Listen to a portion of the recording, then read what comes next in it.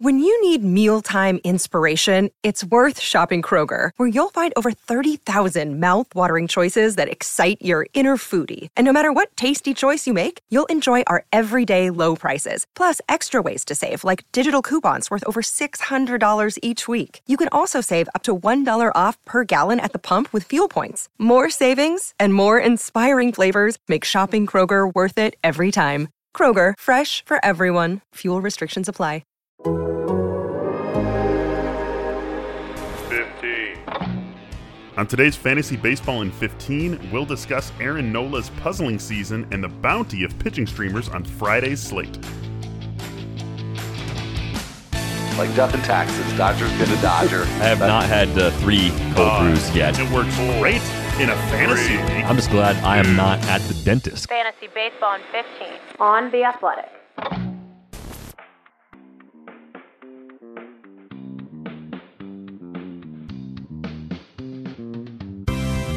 Welcome to Fantasy Baseball in 15, presented by Topps. Check out Topps Project 70, celebrating 70 years of Topps baseball cards.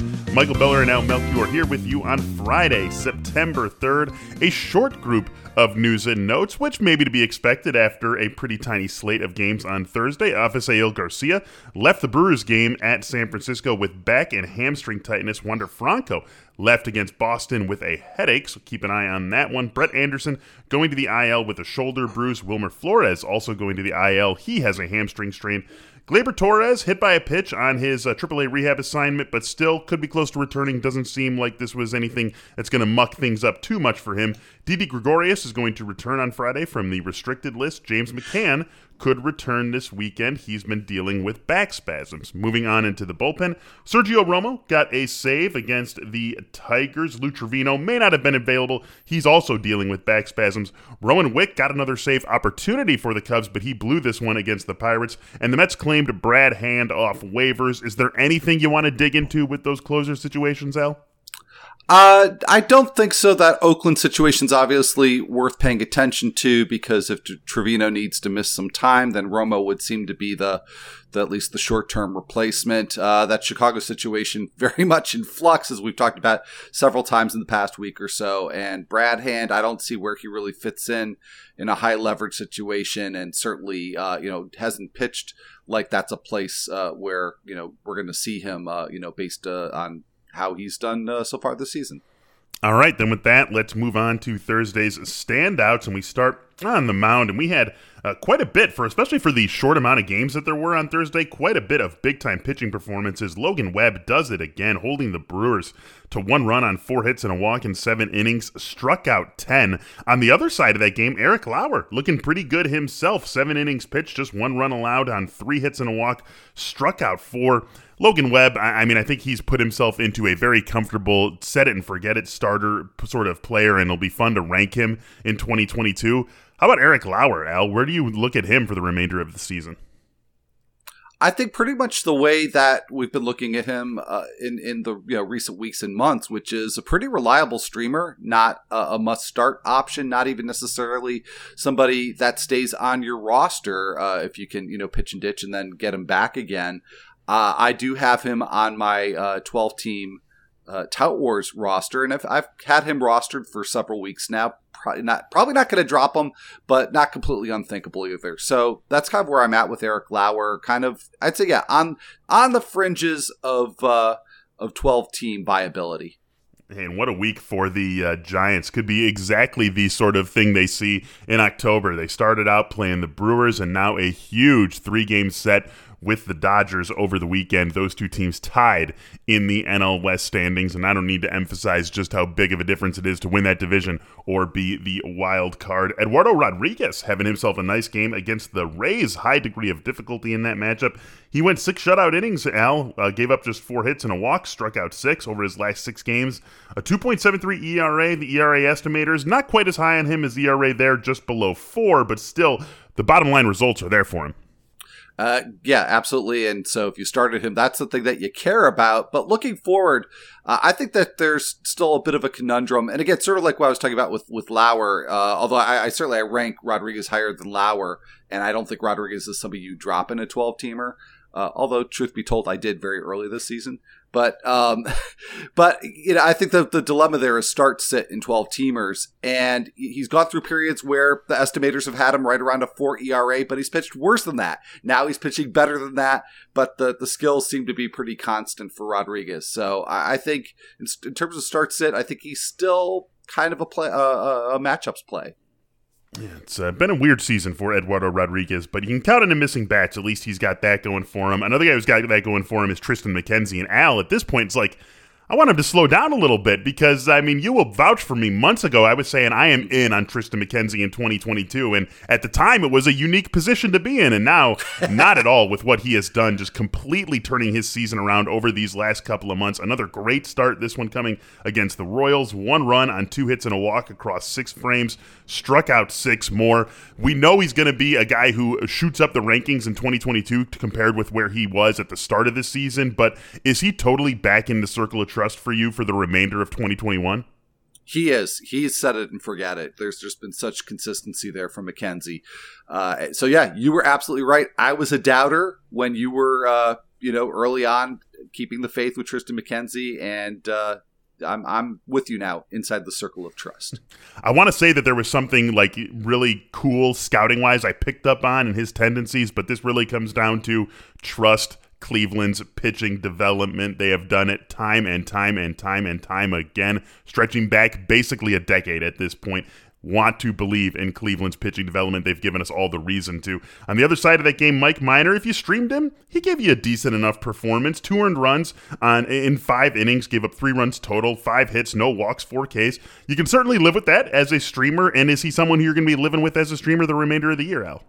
Yeah, he's back on the streamer radar for me. I think we talked a bit about this on the Thursday show, that he's had some inconsistency, but he's going well now. And while that line might not look really that impressive at first glance, one thing that I'll say I wasn't really that aware of until doing the research for the upcoming Next Week in Fantasy Baseball column is that Cleveland's been one of the best offensive teams for about the past month. So that was a tough matchup, and Minor did just fine with it.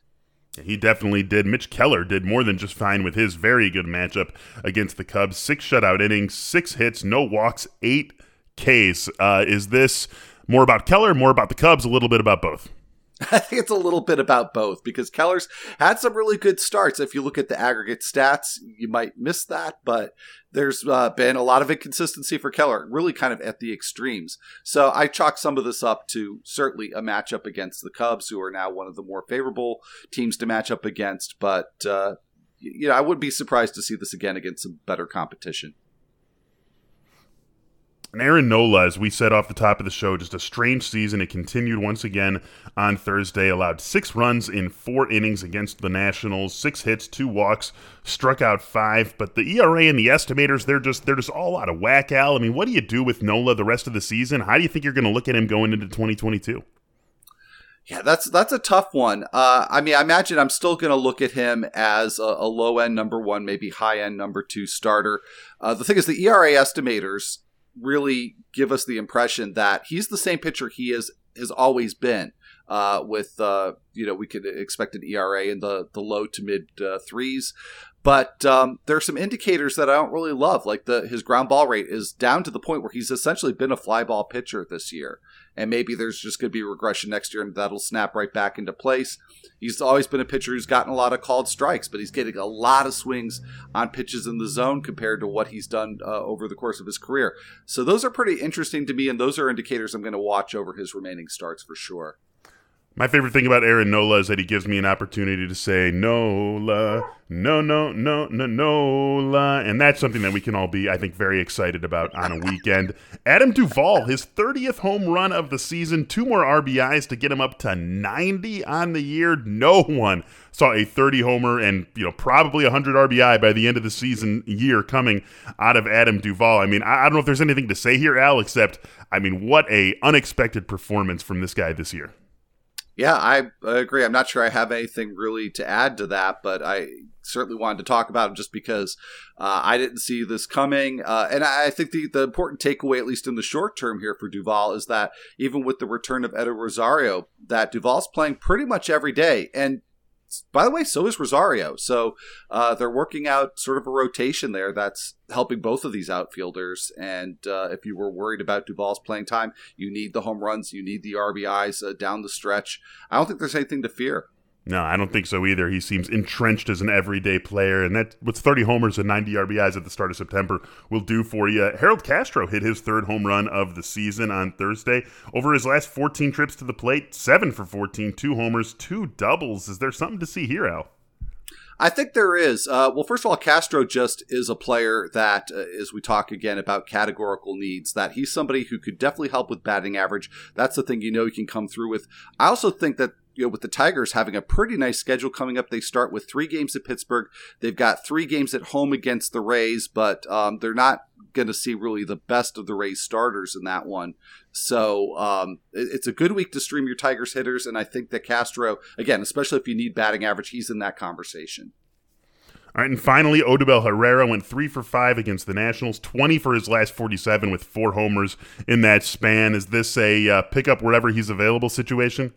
I wouldn't go that far, but again, if you've got a need for batting average, Herrera's certainly somebody that you figure could help with that anyway, and with him really in a pretty good groove lately at the plate, you figure at least in the short term he can continue to help in that department. Looking for an assist with your credit card, but can't get a hold of anyone? Luckily, with 24/7 U.S.-based live customer service from Discover, everyone has the option to talk to a real person anytime, day or night. Yep, you heard that right. You can talk to a real human in customer service at any time. Sounds like a real game changer if you ask us. Make the right call and get the service you deserve with Discover. Limitations apply. See terms at discover.com/creditcard. All right, Al, Friday streamers on tap, and we've got a bunch of them. Stephen Brault and Alec Mills squaring off with one another in Chicago. Nestor Cortez gets the Orioles. Rich Hill gets the Nationals in D.C. David Price gets the Giants in the start of that big 3-gamer between the Dodgers and the Giants. That series is in San Francisco. Glenn Otto taking the bump again. He is taking on the Angels in Anaheim. Antonio Senzatella gets the Braves at home. Jesus Luzardo gets the Phillies at home. Who are you prioritizing today? Definitely Nestor Cortez. I mean, that's probably not a surprise to anybody because I think he's got the most appeal. Might also be one of the tougher ones on this list to try to find on waivers, but, good matchup there against the Orioles, and Cortez has just been really solid. I think right after him, though, Rich Hill, he's had an up again, down again kind of season, been better of late. I don't mind the matchup against the Nationals, although it's certainly not something you would expect to be a cakewalk for an opposing pitcher. But I like the way that Hill has been trending. So I think those two are the biggest priorities for me. I wouldn't be afraid to stream Otto against the Angels. If you need a win with Ohtani going for them, probably look elsewhere. But if you're just looking for strikeouts and ratios, I think Otto could be okay there. Passing on Brault and Mills because of the many choices that we have here.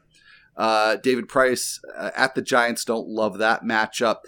Senzatella, I'm going to go maybe against my better judgment and pass on him, but we do this every week where we either don't talk about him or we sort of dismiss him as a streamer, and then we talk about him the next day and what a good start he had. So, but the Braves, I'm just not quite ready to make the leap there. And I really, as I've said before, really want to see Luzardo do well with the Marlins. But even coming off of a very good start, I need to see more in order to really trust him as a streamer. All right, Al, let's wrap things up here by taking a look at a fab preview for the weekend. We got Keibert Ruiz, Josh Harrison, Austin Hayes, Ramon Urias, Adam Ottavino, Giovanni Gallegos on the radar to start the weekend. Let's do this in 2 parts. Ottavino, Gallegos, if you need a closer, who are you prioritizing? And then which of those hitters jumps out at you regardless of positional need?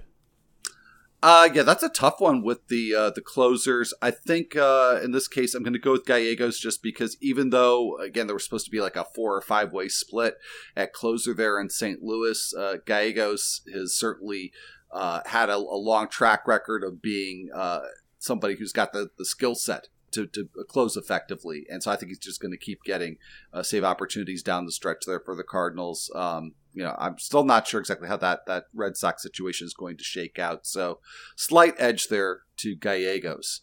And then as far as the other hitters, I really like Josh Harrison. I like what he's done with the Athletics. I really like the matchups for him with the Athletics this week. A lot of lefties potentially on their slate for the week coming up. Harrison hits lefties really well. Just a lot to like there. So he's definitely my priority in terms of hitters. And also, no starting pitchers on that list at all. It's just a miserable week to look for pitching streamers. We'll do what we can on Sunday when we have our fantasy baseball waiver show on the Athletic Fantasy Baseball podcast, but it is looking like another brutal week in the starting pitching realm, and I'll just make the point that you made earlier this week, one more cherry on top of the Josh Harrison Sunday, leading off a ton for the A's as well, so you love that in a guy who you can go out and get, and you've got an offense that is starting to wake up as they are seeing their playoff lives maybe slip away from them. This week, it is over, and we are wrapping things up here on Fantasy Baseball in 15. Thanks for joining us today.